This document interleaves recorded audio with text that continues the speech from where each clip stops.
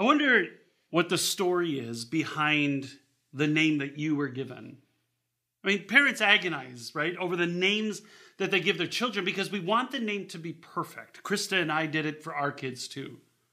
Except Krista and I had very different values when it came to naming our kids. So we had to come up with this strategy where she generally picked the girl's first name and I was allowed to pick the girl's middle name because we cared about different things. I wanted the girls' names to be deep and meaningful and symbolic, and she didn't. She wanted them to be beautiful and as unique as possible. She always said, I want to call my kid's name and have only one head, turn around. And so when it came to our first daughter, my wife named her Arlie, which is, if you look it up, an old English word that means a field full of bunnies. My second daughter, Krista, was weighing between three options: Carter, Kennedy, and Reagan. I think she was reading a history of the U.S. presidency at the time. But we picked Kennedy and gave her that name. My third daughter, we called Trevi because I heard that name once, and Krista liked it. And it means the intersection of three streets. And then when it came to our last daughter, Briley, Krista suggested the name, and I looked it up, and it literally said, this name has no known meaning. It's just Scrabble letters. So when it came to the middle names, I love our kids' names, but when it came to the middle names, I wanted to give them something a little more meaningful. So I named my daughter Arlie. Her middle name is Carice, which means grace, because she was a gift to us after almost a year of infertility. My daughter Kennedy was born in the year that my mom was diagnosed with terminal brain cancer, and Krista felt God say to her, in the year that I'm taking life, I'm giving life. And so we gave Kennedy the middle name Life, which is like Zoe. Trevi was born the year my mom died from her brain tumor. And so Krista's idea was to give Trevi the middle name that my mom had as her middle name. My mom is Evelyn Catherine, and our daughter is Trevi Kate, which someone once said to me sounds like a verb in search of a definition. And then Briley was born the year after our stillborn son Tristan, whose name means sad. And so we gave Briley the middle name Joy, because the joy comes after the sadness. And Joy is Krista's middle name. We agonized over these names because, like parents do, we wanted to give our kids the perfect name for them. And then, for the next however many years you're a parent, you agonize over helping your kid become or live a life that is worthy of their name.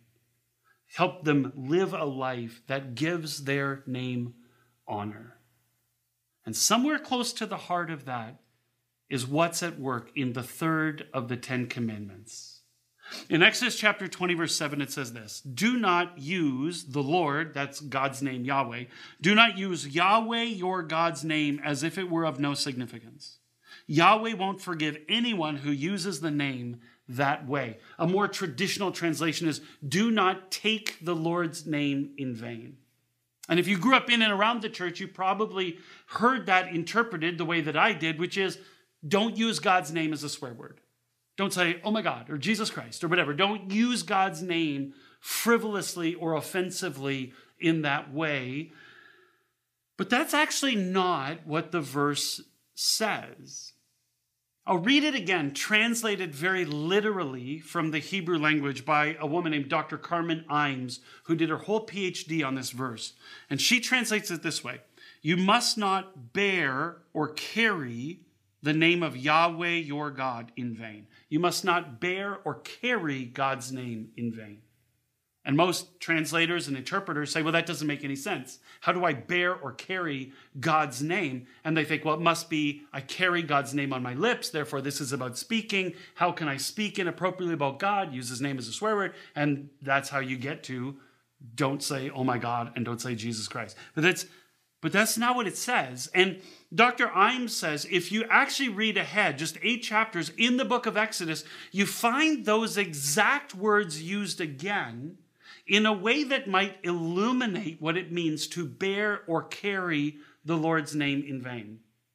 In Exodus 28, verse 29, it says this: "In this way, Aaron, Moses' brother, the high priest, will carry the names of Israel's sons on the chest pendant for making decisions over his heart when he goes into the sanctuary of the temple as a reminder before Yahweh at all times."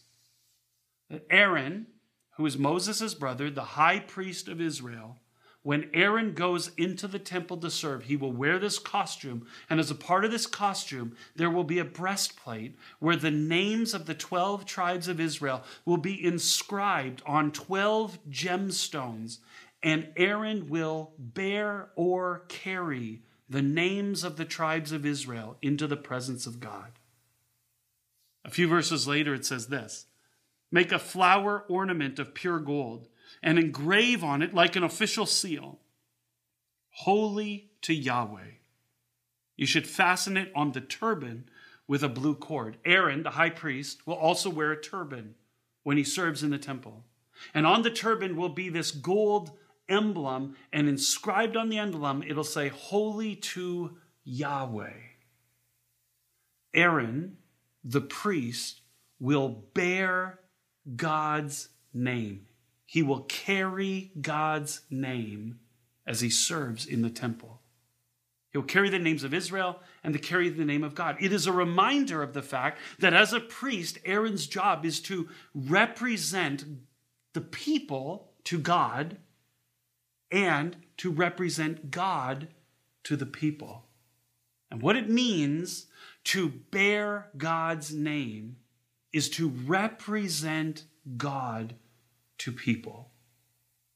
Remember that we talked a few weeks ago about how when we enter into a relationship of covenant love with God, we become God's priests. We represent the world to God, and we represent God to the world.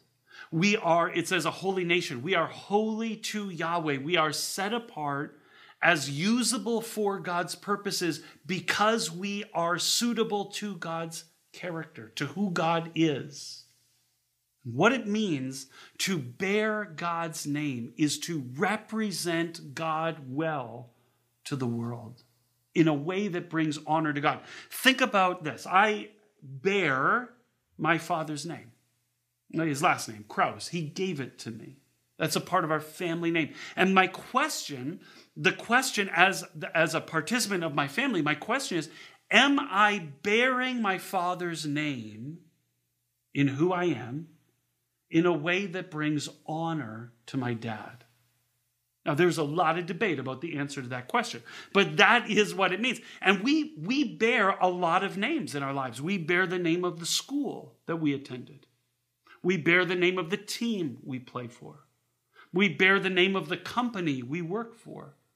We bear the name of the church we attend.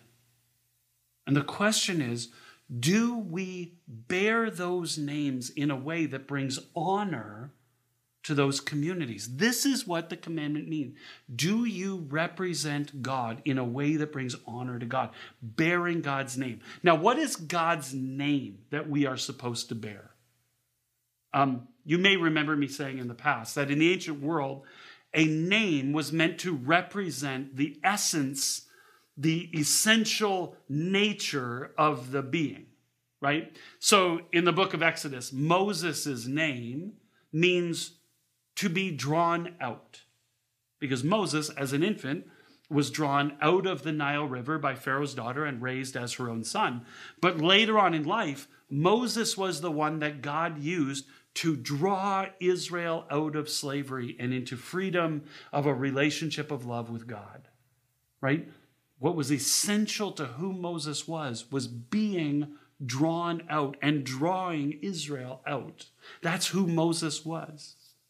I'll give you another example. My first name is Michael. It's a Hebrew word that means who is like God. The name represents the essence of the... I'm just kidding. I can't even finish that sentence. But this is the point, that the name is to represent the character or the nature, the essence of the being who bears the name. And so Moses later on in the book of Exodus, says to God one day, I want you to show me your glory. I want you to show me the beauty and magnificence of your nature, of who you are. And God says, okay, I will declare my name. I will tell you the essence of what I am like. And this is what God says. It says in Exodus 34, God passed in front of Moses proclaiming, Yahweh, Yahweh, the compassionate and gracious God, slow to anger, abounding in love and faithfulness, maintaining love to thousands and forgiving wickedness, rebellion, and sin. Yet God does not leave the guilty unpunished. God says to Moses, you want to know my name. You want to know my nature. You want to understand my character. You want to understand the essence of what I am really like. I'm compassionate. The rabbis would say it's the first word in the list because it's the first word in importance. It comes from the Hebrew word rechem, which means womb. It describes the fierce and burning maternal love of God for all of God's creation, the way God loves like a mother. It says, God says, you want to know what I'm like? I'm gracious. I am unlimitedly, lavishly generous with all, no matter what. God says, you want to know what my name is, what my nature is? I'm slow to anger. It actually literally means I have long nostrils. I think the idea is that when we get really angry, sometimes we snort like, right? And the whole point is God's nostrils are so long that it takes a long time for him to snort in anger. That was maybe a little more vigorous than I intended. But God is inordinately patient. God has a long fuse. God just doesn't get angry, is the point.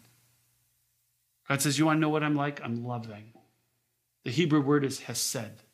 It means a covenant, faithful, loving kindness that you can count on whenever you need it. God says, you want to know what I'm like? I'm forgiving of all sin, everywhere, always. Accidental sin, deliberate sin, malicious sin, it doesn't matter. I forgive all sin. But it says, I will not leave the guilty unpunished. God says the one thing I will not tolerate is unrepentant injustice and unloving behavior. What does it mean to bear God's name? It means that we in our lives represent God's character and nature to the world by being people who, like God, are compassionate and gracious, slow to anger, abounding in love and faithfulness, maintaining love to thousands, and forgiving wickedness, rebellion, and sin, but being intolerant to injustice and unloving behavior. That's what it means to bear God's name well. So what does it look like to obey this commandment? I think in order to obey this commandment, we have to understand what God's purpose for it is. In Exodus chapter 9, this is what God says to Moses. He says, I've raised you up for this very purpose, that I might show you my power and that my name might be proclaimed in all the earth. God's heart is for God's nature to be known throughout the entire world. And the way that happens is as we represent God by carrying God's nature in our nature, by being like God in the world. So people look at us who bear God's name and they can see what God is like because of who we are. Whenever we fail to represent God well, we are using or bearing God's name in vain. We're bearing it falsely. We're not being what God is truly like. We are bearing it for no purpose. We are not in our character accomplishing God's purpose for our lives, which is for God's fame to spread throughout the world because people can see in us that God is compassionate and gracious, slow to anger, abounding in love and faithfulness, maintaining love to thousands, and forgiving wickedness, rebellion, and sin, and being intolerant to injustice and unloving behavior. Jeff loves to quote that quote from Gandhi, where Gandhi says, I like your Christ, but I do not like your Christians, because your Christians are so unlike your Christ. Christians have not always borne the name of Christ accurately or truly or well.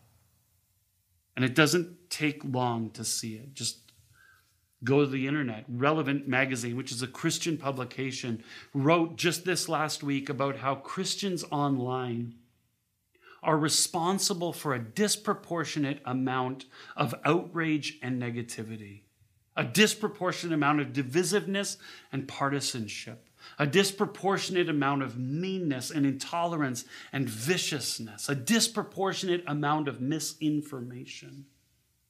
We're not representing God well in our online communities. We don't always represent God well in our church communities. Church communities that subject people to emotional or spiritual or even sexual abuse instead of being communities of healing are not bearing God's name well. Communities that are places of discrimination and exclusivity instead of hospitality are not bearing God's name well. Churches that are communities of hate rather than communities of love are not bearing God's name well. We do it in our individual lives, in the ways that we tolerate and wink at and turn the other way from sin. When Christians are the worst people to deal with in the arena or in customer service or at a restaurant, we're not bearing the name of God well. When Christians lack integrity in their business dealings, when Christians are stingy instead of generous, when Christians are pushy with their religion, when Christians, just the ways that Christians behave in such ways that cause people to look and to say that you just don't look anything like Christ. We are bearing God's name in vain. We're being Christians who don't look very much like Jesus Christ. That's what it means to bear God's name well, is to live a life that reminds people of Jesus. In John chapter 10, Jesus says, "I have already told you who I am, and you don't believe me. The proof is in the work that I do in my Father's name." Jesus says, everything that I do in my life is in my Father's name. It is consistent with and reflective of and in line with who God is. The way I live reminds people of what God is like. I'm bearing God's name. You could say it the other way. When you say that God is compassionate and gracious, slow to anger, abounding in love and faithfulness, maintaining love to thousands, and forgiving wickedness, rebellion, and sin, and being intolerant of injustice and unloving behavior, you are perfectly describing what Jesus is like. And friends, those of us who claim to be followers of Jesus, who have been baptized into God's name, the name of the Father and the Son and the Holy Spirit. The Bible says we are commissioned to follow Jesus' example, to obey Jesus' commands, and to carry the name of God, to represent God well to the very ends of the earth, so that people look at us and see that we, like Jesus, are compassionate and gracious, loving the world with this fierce and burning maternal love and being lavishly generous with all, no matter what. They will look at us and see that we, like Jesus, are slow to anger and abounding in love, that we are endlessly patient, people with long fuses who don't bear grudges and harbor resentments, but instead we only ever extend to people a loving kindness that is faithful at all times to meet their need. They will see that we, like Jesus, forgive all kinds of accidental and deliberate and even malicious sin. We're the most forgiving people they've ever met. But stand up for the cause of those who can't fight for themselves. Stand against injustice and unloving behavior in every circumstance. That's what it means to bear the name of God well. Friends, I spent most of my life being afraid of using Christ's name as a swear word. Turns out that the word Christian has become a swear word in culture because of the behavior of people who call themselves by the name of Christ. I know people, even within our community, who refuse to identify as Christians any longer because of the reputation that Christians have in our world, which is that Christians are so very unlike their Christ. Friends, we spend an inordinate amount of time and energy making sure that our kids have a name that honors them, and then they live a life that honors their name. What if we individually and as a community committed to take the name of Jesus Christ and to live a life that brings honor to Jesus' name, that spreads the fame of God throughout the world because people can look at us and see Jesus in us? Because that's what it means to bear the name of God well. Let's pray together. Father, I pray that you, by your Spirit, because of what you have done with Christ, would fill us with wisdom and discernment, with self-awareness and self-knowledge, the ability to see inside of our own souls and to see into each other's lives, so that we can walk with each other in those ways where we have been bearing your name in vain. And we can walk with each other towards becoming people who can see the Christ in those who call themselves Christian. We pray this in Jesus' name. Amen.